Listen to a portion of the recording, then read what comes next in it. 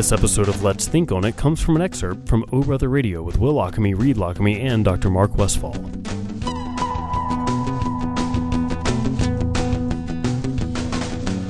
Reed, a few years ago, we had Ann Riegel on the show. I say a few, was it 3 or 4 years ago? It was wild. Gosh, it's been a while. It was at a remote show. Mm-hmm. Don Lupo had suggested that Ann come on, and it's hard to trust Don. Yeah, really. That's right. But he's a bad guy. But I was kidding. He's the best guy. He's the best guy. Yeah, we love Don so much. But Ann, I learned a lot from you that night. I'm not kidding, and hopefully I've told you this, that I have always thought of myself as a compassionate person and someone who wants to help others. And then I went through this phase a bit because I was jaded by a situation that happened to me with someone who was homeless that I tried to take in and help, and I was taken advantage of, and it jaded me a bit. And so the discussion we had that night taught me so much. So I can't wait for this discussion tonight. It's going to be led by, of course, our friend Dr. Mark Westfall, who is here. He joins us once a month. You can find these discussions that we have with Dr. Westfall under the podcast Let's Think On It. And boy, I've been really excited about this one. And there was a situation this morning that was very poignant that I haven't had in a long time, and it played exactly into what we're going to talk about. So I look forward to hearing that. Yeah, how you been, man? Piqued my interest. Yeah, good to see you. Good to see you, man. It's been a little bit. It's been a bit. Yeah. A little later in the month than usual, but it's all good. Yeah, Life's good. I was excited when you texted and said that Ann was going to be the guest tonight because I know just all the great work that Ann does here in town and how much it means to so many people. It's hard for me to find a cool, good person that you don't know. It's a perk of the job. Did I tell you one time I was getting on an airplane in New York and the person that ended up sitting next to me, she's like, "What gives?" She's like, "Why do you know everybody on the airplane?" I was like, "Oh, it's my job. It's just part of my job." Yeah. Yeah, there's some 6 degrees of separation. Somebody somehow, somewhere. Pretty much. Yeah, so tell us about what we're going to talk about tonight. Okay, so, I came across in the news somewhere and I've been watching kind of from afar that the Firehouse Shelter is opening a new building. And so I thought, exciting. What a great opportunity to talk about homelessness. And it comes close to what I do because being a psychiatrist, I worked in the mental health center system for a while in my early career, and you come across a lot of people with chronic severe mental illness who become homeless, and we can talk about more of that as we go through. And then, of course, a lot of people with substance abuse also develop a situation of being without a home. And so I thought, it's something that I have always kind of had a somewhat of a connection to, i.e. the homeless population. And I thought it was just a great way to bring it in with an event happening here in Birmingham people should know about. And so then when my kids were younger, we served at the Firehouse Shelter a few times, helped kind of show them the ways. And then so I called one of the church contacts. I said, anybody at the Firehouse Shelter? And they gave me Ann Riegel's name. And so called her, and she was a delight on the phone and totally eager to come on and talk about things. And then here we are. Yeah. Well, this is going to be awesome. And again, I think hopefully, as it was for me last time we talked, Ann, on the air, that it'll be eye-opening for people, and maybe... I think so. Yeah. I really do. And we can all learn a lot from this. For sure. Really quick, let's get an update on where the Firehouse Shelter is as far as the opening the new building, because I was at the groundbreaking ceremony, which was so emotional, and the weather was crazy that day and everything about it, but it was such a cool thing. Well, if you thought the groundbreaking was emotional, just wait until you're there for the ribbon cutting. This is a project that's been about 20 years in the making, and so the big day is February 13th for the ribbon cutting. Awesome. So it's an open house open to the public. We are a local organization, and there's been a lot of blood, sweat, and tears put into building this new facility, so we hope everyone will come and join us from 4 to 6 p.m. on February 13th at our location at 626 2nd Avenue North. And then February 19th is the day we have starred for moving our guest into the new shelter. Awesome. Well, I will certainly be there. Hopefully, Reed will be able to be there as well, and we'll let everyone know that week. It's looking really good. I drove by yesterday to kind of take a glance at it. Phenomenal. Looks really cool. Yeah.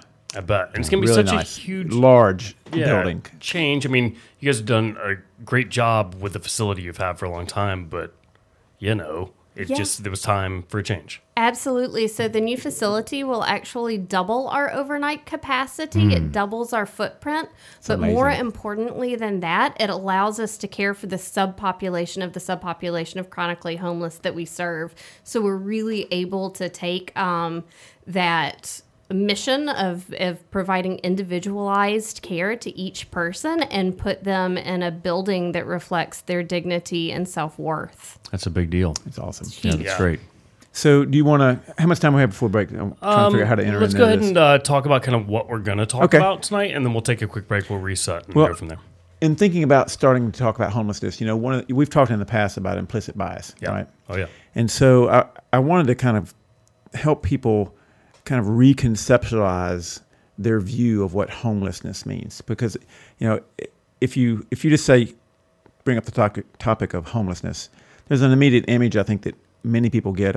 It may be different for different people, but everyone has an immediate image. And it is much broader and more complex than that immediate image, whatever your image is that comes into your mind.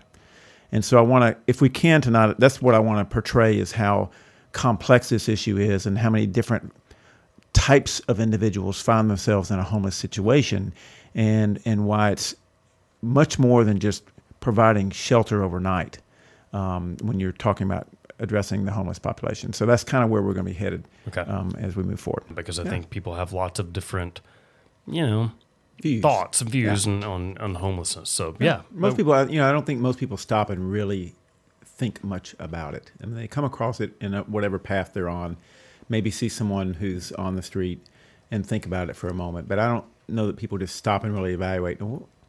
What happens? What happens in someone's life that they end up without a place to sleep, without a home, without support?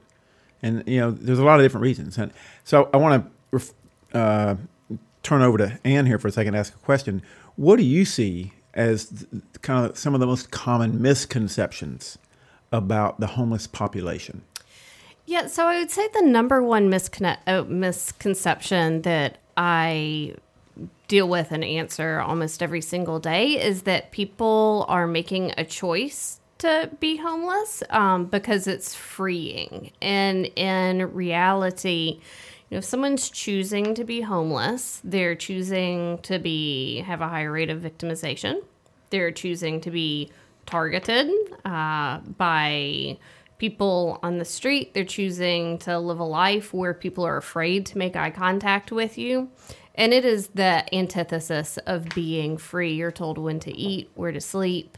Everything is planned and you're at the mercy of other people. And so, using homelessness as a choice, I think that it can be a devastating misconception because it romanticizes it, and there is nothing romantic about being out on the street. The people that we see come from a variety of different backgrounds because homelessness is it's one aspect of a person's being. Just like everyone listening and everyone sitting in this room is very different. We all come from different backgrounds. It's the same thing with people that are experiencing homelessness. So we get everything at the firehouse, at people that are 18 years old whose parents on their 18th birthday said, okay, we're done. Our legal responsibility is over. They're brought to our shelter, not even with a pair of shoes on their feet, all the way to people in their 80s who have inadequate health care and are looking for a place to spend their final days and weeks because they can't afford to die with dignity, and everything in between. So I think we hear about homeless, we have an image in our mind, but it's so limiting and it's so dehumanizing to people that are experiencing it. Yeah. So, I mean, the thought that someone would choose not to have a home, and I think we sometimes get narrowed into thinking it's all about just the physical shelter. And there's a lot more to homelessness than whether or not you're living in a shelter or not. And speaking to that, for example, the statistics on homelessness, if someone, for example, if you look at, okay, how many homelessness do we have in the nation or in the state of Alabama or in the city of Birmingham? If someone is in a shelter overnight, that is still considered homeless, correct? Yes. If they spend 30 days in a shelter for, say, domestic abuse for women, that is still considered homeless, correct? Yes. I think most people don't understand that it's not just where you're sleeping that night. It's a status of a lot of aspects of your life that aren't going well. Well, and I've got a question about that too, because, I work in public schools, and one of the things that I have come to learn as a public school teacher is that the definition of homeless is even much more expansive when we think about our students and students whose family all of a sudden is having to stay with friends for 3 months before maybe having to go stay with other friends for 3 months. They're homeless, technically, I think. Yeah, so it's really interesting when you start delving into the definitions, Right. because in something like homelessness, definitions matter. Sure. Because if you don't fit into a box, then the services that you have access to and the supports that might be available are very, very limited.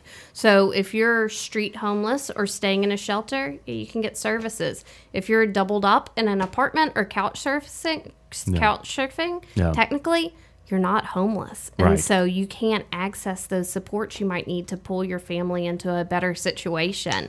And so the devil's really in the details with that. And that's something that I think a lot of people don't understand is when we talk about the prevalence of homelessness, what we do, every community that receives federal funding, HUD funding, so we actually go out and we count on the street the people that are present. So it's called a point in time. It's 1 24-hour period. Every place in the country does it. And so when you say, oh, we only have 1,200 homeless people. No, that's only 1,200 people that you are able to find on one given night in January. That doesn't count the people living in hotels. That doesn't count the people who have given their last $10 to, stay with a friend or whatever. So that can be a very misleading figure. And that's not even to mention, I worked for 11 years in the domestic violence field, and people who are in those shelters are staying with friends because they're displaced from the. So really, we can talk about street homelessness. We can also talk about just lack of stability in housing. That all of that's very important to understand about the ways that people are affected by these issues.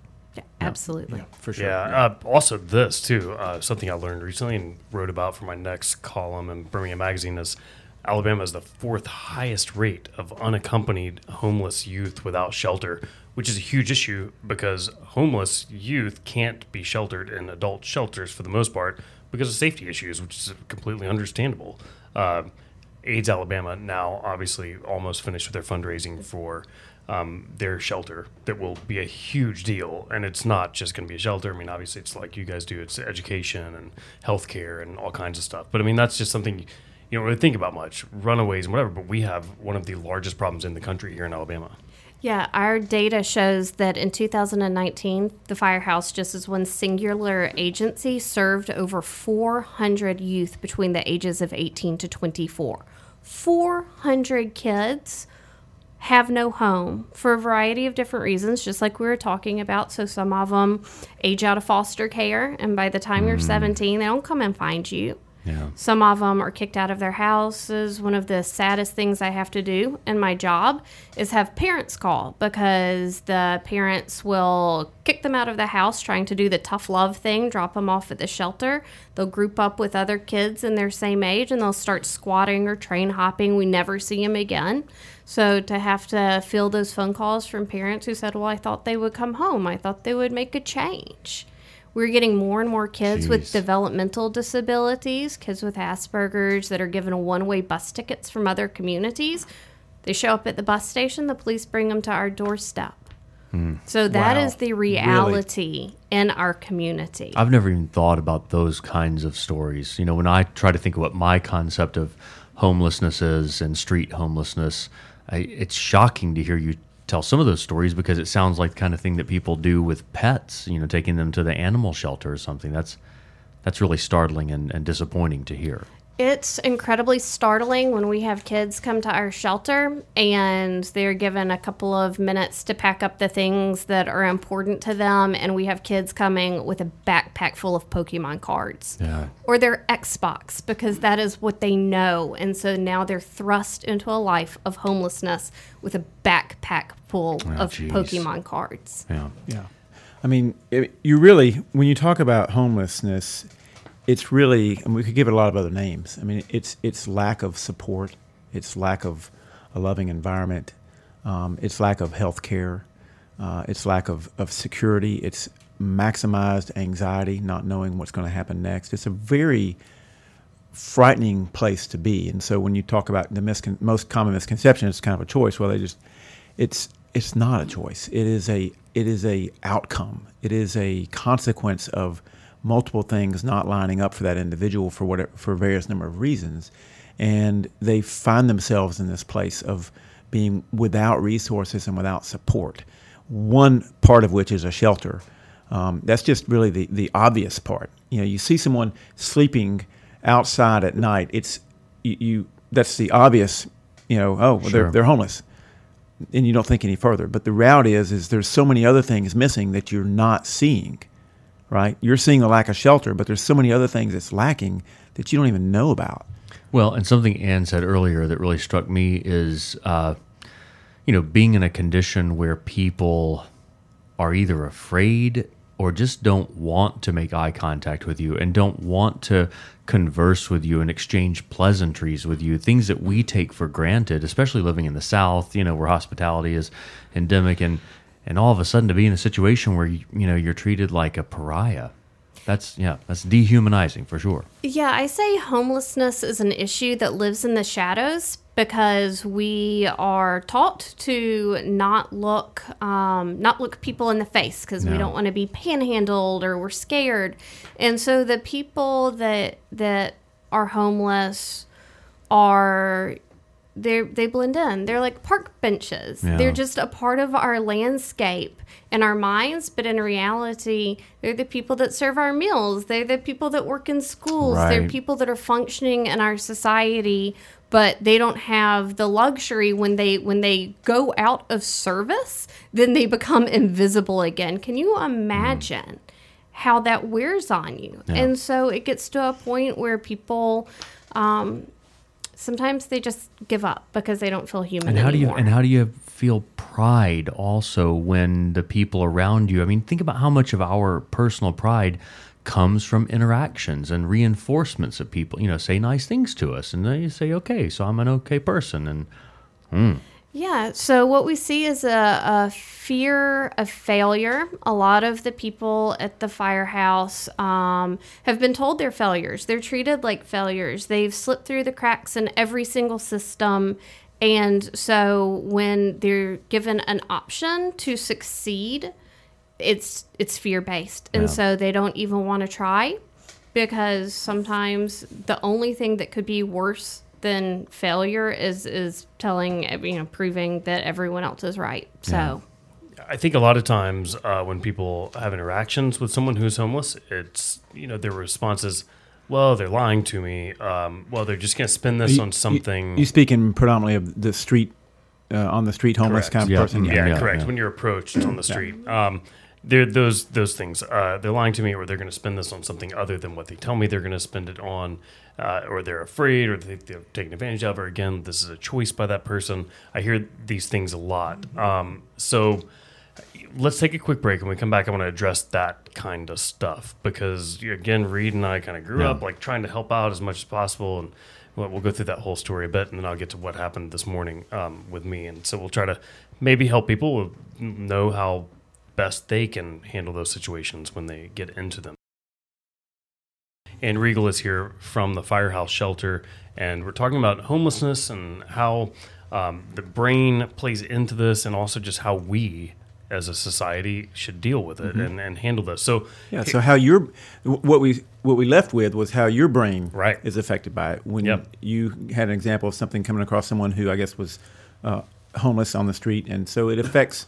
And we talk about their brain, how they got there. We also talk about our brain and how we encounter it. And Ann was talking about how they become fixtures and almost like inanimate objects as you walk down the street. They become a park bench or something that you don't even really focus on. Yeah. And so that is one way our brain tries to essentially isolate the emotion away from the situation and not really take it all on, because if you really engage with that person one-on-one, it becomes much more of an emotional connection, and now you may be compelled to feel like you should do something. Whereas if it's a park bench, you can just keep walking and not think about it. Yeah, that's exactly right.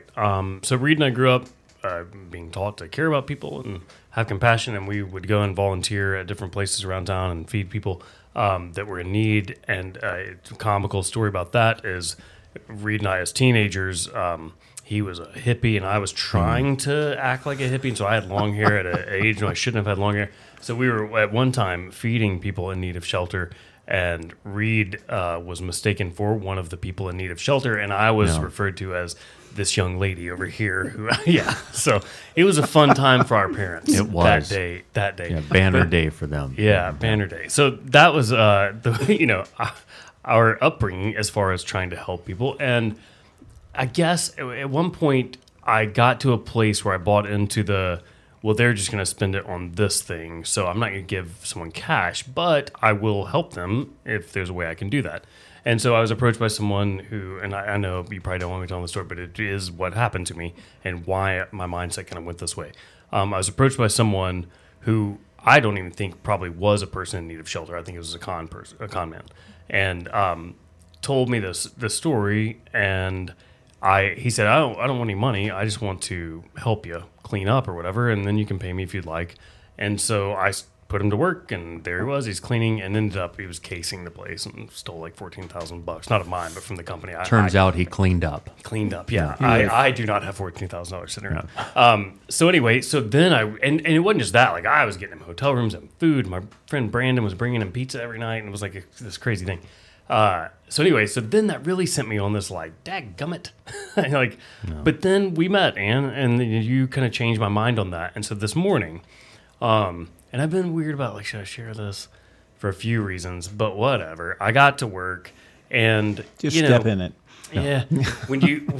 I pre-produce the morning show the night before. So I spend a couple of hours like writing out everything we're going to talk about in the news and all this stuff. But when I get here, I give myself about 5 minutes, which is all it takes, to just refresh and like, is there any new breaking news that I need to add in? And it's a very quiet time. There's never anybody around. But always in my head, there's this thing of like, I talk into this microphone and tens of thousands of people hear it. And out of those, I make some people upset. Not that I'm saying anything controversial, but people just don't like everything. Can't please everybody all the time. Can't please everybody. So I'm always it's always somewhere compartmentalized of like, there's going to be a knock on that door. And everything's locked and secured and all that. But so sure enough, I'd been here for just a couple of minutes, and there was a pretty heavy. I was like, oh no, like what in the? And so I like ease over to the door, and I open it, and there's a gentleman, and he said, man, I'm so sorry to interrupt you. Like, I didn't even realize there's a radio station here. And he said that he and his wife had been at Children's Hospital for a bit, and they had just lost their 2-year-old, and they were starving. They were just really, really hungry. And I don't carry cash, which I know is probably an issue now because of cash is becoming less and less of a thing. Just for whatever reason, this morning I happened to like grab a few bucks off, from at my house to tip someone because I knew I had to go to this thing. I was like, oh, I'll grab a few bucks. And so I had $6 in my pocket that I grabbed this morning. And I was like, man, I'm sorry. Like, I've got to go in the air in like 30 seconds. I hope that everything works out for you. I didn't probably believe that story, but whatever. It's not my place to tell him what to tell me. And so I gave him the $6, and he just like welled up and grabbed me and hugged me as hard as I've been and held me. He's like, you have no idea what this means to me and my wife. And just held me for a bit, and I held him. And we just sat there. I was like, man, I just hope that whatever it is you're going through, like that everything's going to be okay. And it didn't matter to me if that was the real story or if he was just homeless or whatever. It didn't matter at that point. And I was glad I grabbed that cash because otherwise I would have given him my asthma inhaler. Yeah. Yeah, probably. I mean, I just didn't know. But honestly, Ian, if we hadn't met a few years ago, I would have been like, man, I'm sorry I don't have anything. Because I would just kind of had that mindset of like, oh, he's going to go spend that on booze or whatever. But whatever.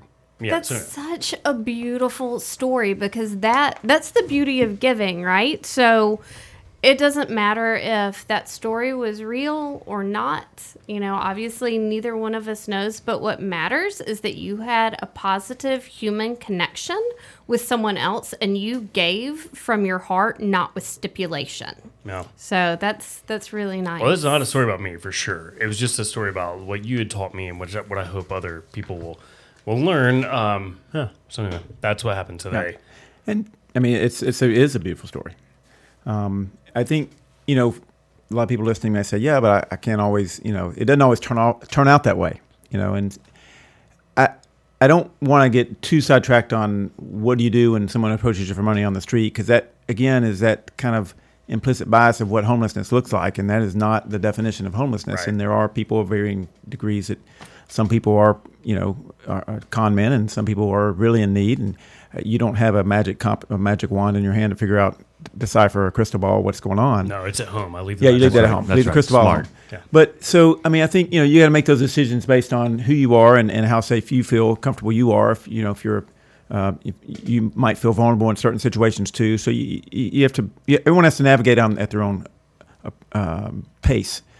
But I think looking at the bigger picture, there's a lot more we can do to help someone who's in a homeless situation.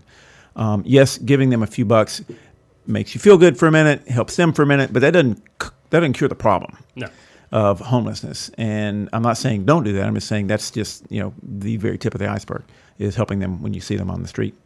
But I think there's a lot of components that come to homelessness. One is the just big picture things, the cost of housing. There's not enough affordable, low rent housing for the number of people that have low rent incomes. And you can go on, I recommend people go to this website. It's called National Alliance to End Homelessness, endhomelessness.org. And they've got a lot of data that you can go to and see what your state's like, and it has a lot of definitions of homeless and how people get there. It's a really helpful website, I found. You probably have some others, Ann, if you know that one. No, that's a great one. And so, but you look at the disparity in income is an issue. And so you have people who spend over half of their income just to pay their rent. And if there's one small bump in that income, they get injured, they get sick, they have a child that gets sick, or something happens, that can be the difference between having a home and suddenly becoming homeless. And then once that cascade begins, it's just a snowball, because suddenly they can't afford to fix the car, and then now they can't afford to go to work, so they lose their job, and then they can't afford to treat the illness that they get, and so now they get more sick, and it's just a snowball crash downhill. That when Ann says people don't choose homelessness, no, they don't choose homelessness. They end up homeless. It's not a I'm going to take a year out of college and go live in my car for a year. It's I can't afford to pay rent to sleep somewhere. And so now I'm sleeping in my car because I have nowhere else to go, or then I can't pay my car. Now I don't have anywhere to sleep. So, but I think also something you said there is really important, because, I think it's easy for people to think, oh, if you are homeless, you either are, a crazy person, you got mental illness issues, right. You have substance abuse issues, which of course people misunderstand and say, well, right. That's a character flaw on your part. Right. Or you're just, lazy, or just, good for nothing and don't want to work, and that kind of thing.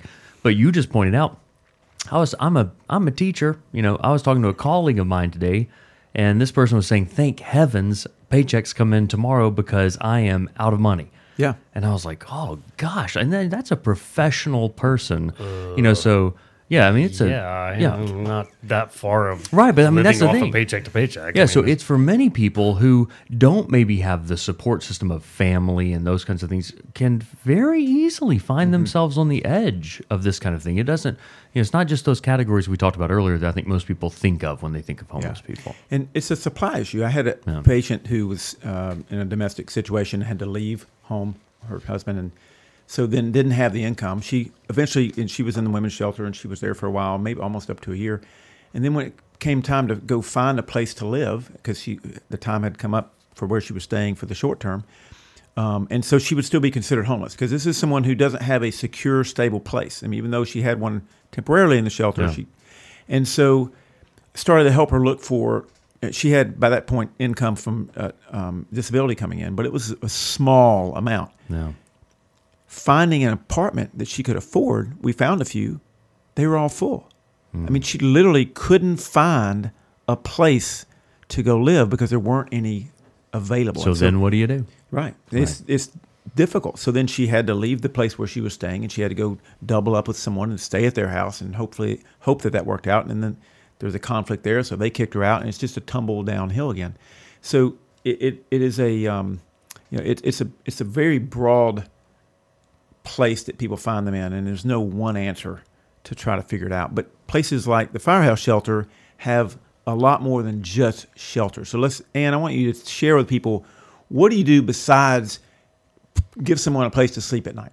Yeah, so when you're looking at our specific agency, the Firehouse, the majority of the people that we serve, they're not the ones that have the bachelor's degree in their back pocket, that it might just be one life event that's put them into homelessness. Usually when people walk through the doors of the Firehouse, they've burned a lot of bridges and they really don't have any place to turn to. But that's where we shine, because we walk the path alongside them, not in front or behind. And I think that the reason we're able to achieve so much success in what we do is about 50% of our staff are formerly homeless or in recovery. And so we have a really good mixture of people that have walked the path and come out on the other side. And a lot of people know us as being the red brick building with a line of homeless men surrounding, but in reality, our homeless shelter is just a springboard to what truly ends homelessness, which is housing. And so when people come in the front door, we first of all get to know them as the individual person that we are. We set up a case plan that they get to decide. So if someone says, I want to be an astronaut, instead of saying, no, you've smoked crack every day for 30 years, we say, okay, let's take your goal and then break it down into bite-sized pieces and figure out how you're going to achieve that. Because ultimately, we're dealing with adults, and every person has the right of self-determination. Sure. People will do whatever they need to do to get those basic needs met, but that's not how you really see long-lasting change. And so we listen. That's the number one key. So in our new shelter, we're going to, like I mentioned before, be able to double our capacity to 100 people a night. And we're really going to be able to put them in the place that they need in order to provide those supportive services to get them to housing quickly. So we're a low-demand shelter. There's really just 3 rules you have to follow when you come in the shelter. You can't bring drugs or alcohol on premises. So there's not actually a sobriety requirement, but that feeds into rule number 2, which is you can't be violent and physical or words. And then if you make a mess, you either have to clean it up or ask for help. So as long as you're meeting those 3 things, it's okay. You can come in, because ultimately the people that aren't able to achieve things like sobriety or getting stabilized on their medication, those are the people that need the help the very most. So that's our core mission. That's what we're going to continue to be dedicated to do, to help. But we're building in carrots instead of sticks. So if people choose to develop a case plan, then they get a slightly nicer accommodation with plugs by their bunk bed, which is pretty cool. So when you say the case plan, you have like staff who will help them plan absolutely their case, so to speak, to help get them out of this chronic homeless cycle they're in? Yeah, we have case managers on site, a lot of which are formerly homeless or in recovery, so they're really able to develop a good workable plan that pulls in social resources and their goals that they pick. And then we'll have housing for women or people who identify as women. We our job is to not put up barriers. So if someone who identifies as a female presents, we don't turn them away. We'll have specialized housing for youth ages 18 to 24. We touched on that a little earlier. And when you say housing, this is different than the nightly shelter. Yeah, so this is actually in the emergency shelter, but it all is streamlining to housing. So people start at the shelter, and then we put them in housing as quickly as possible. So short-term housing at another part of the shelter, and then into other types of housing after that? Yes, and then into actual permanent supportive housing. So we actually house about 200 people every single night all throughout the community, which is what a lot of people don't realize, that's where people don't need to live in a homeless shelter. They need to live in their own homes. So we help them get to that place quickly. So I think that's really helpful for the listening people to understand, is that when you refer or recommend someone to the Firehouse Shelter, it's not just a place to go sleep that night. If they are on board with the plan, you have services to help them find their way out of this cycle and not need to be in the Firehouse Shelter every night. So they have transitional type of support and housing. And a lot of people, I don't think, recognize that is part of what the Firehouse Shelter does. It's not just a place where men stand in line, go in, spend the night, go out, spend a day on the street, come back, spend the night in the house.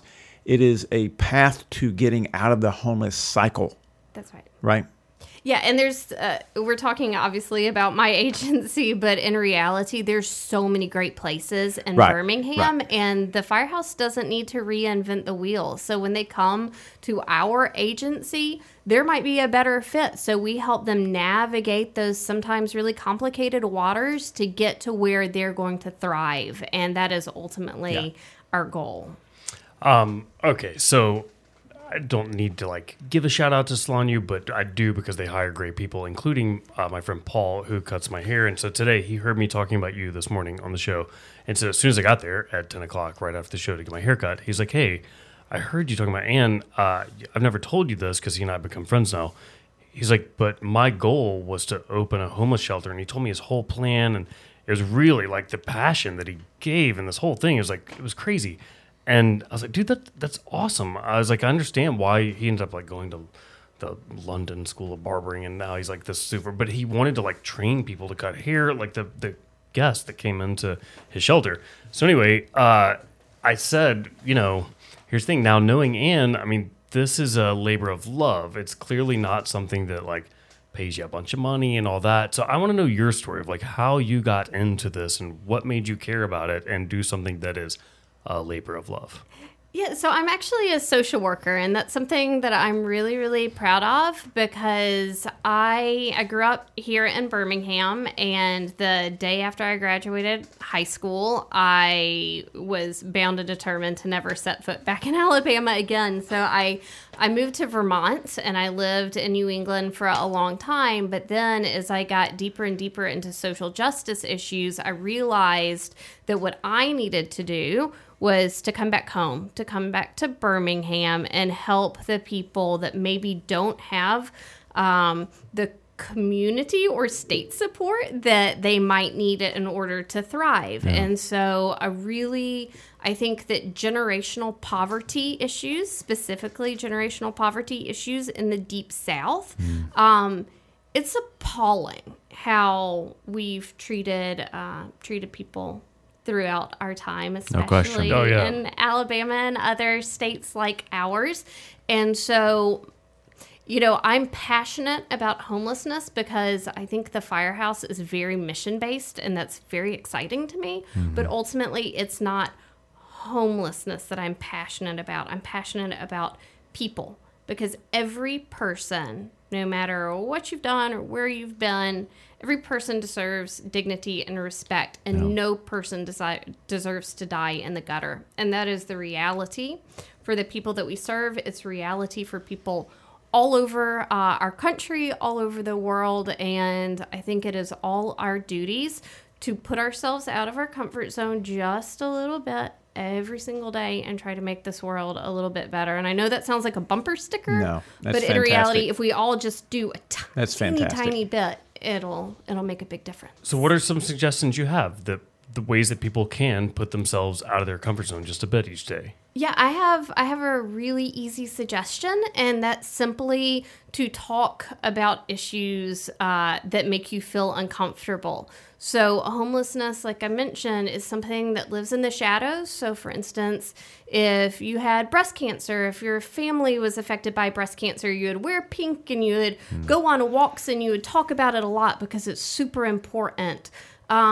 But if you were homeless or your dad was homeless, you don't talk about it. So even having hard conversations about with other people and yourself, like challenging when you see someone who you feel like might be homeless and you have those stereotypes that pop in your head, think about them. Don't push them out quickly. Just sit with them and process them. And once you do that, tiny, like I'm saying, it's just a little bit of change. But until we start talking about some of these things, ain't nothing going to be different. Yeah, that's true. That's for sure. Awesome. Now, you did not come on here asking for any financial assistance, but you are opening a new building. And is there a way anybody can contribute to the new things that Firehouse Shelter is doing? Absolutely. So this is what makes me a terrible executive director, because money is really, really important. And if you wanna give, our website is firehouseshelter.com. We have a really cool program called Pathways to Hope, where you can buy an engraved brick that actually goes in the sidewalk leading up to our new shelter. So there's some pretty cool Spaces ways left to give. for that, for those bricks? Absolutely. But ultimately, if finances are tight and you still want to give back, come to the shelter. So one of the pretty cool things that we're doing with the new building is people don't have to leave during the day. So traditionally, really, in a that's no homeless longer shelter, a part of the Oh. cycle. Oh my goodness! Exactly. So it's huge. Huge We want to make change. sure that people are getting meaningful interactions and skills building, so they can be successful in permanent housing. So if you have Wow. a skill, if you're a street photographer, an artist, or really, really good with personal finances, come to our shelter and help people. It just takes like an hour. People are there morning, evening. We're going to have our overnight hosting program, so you can spend the night at the shelter and wake up and make people breakfast and go to work in the morning. So Okay, money's great to get how do involved. people do that? I mean, they just show up, or is there a email? Go online to firehouseshelter.com. Obviously, we haven't quite moved into the new shelter, so everything's a little crazy right now, pretty busy.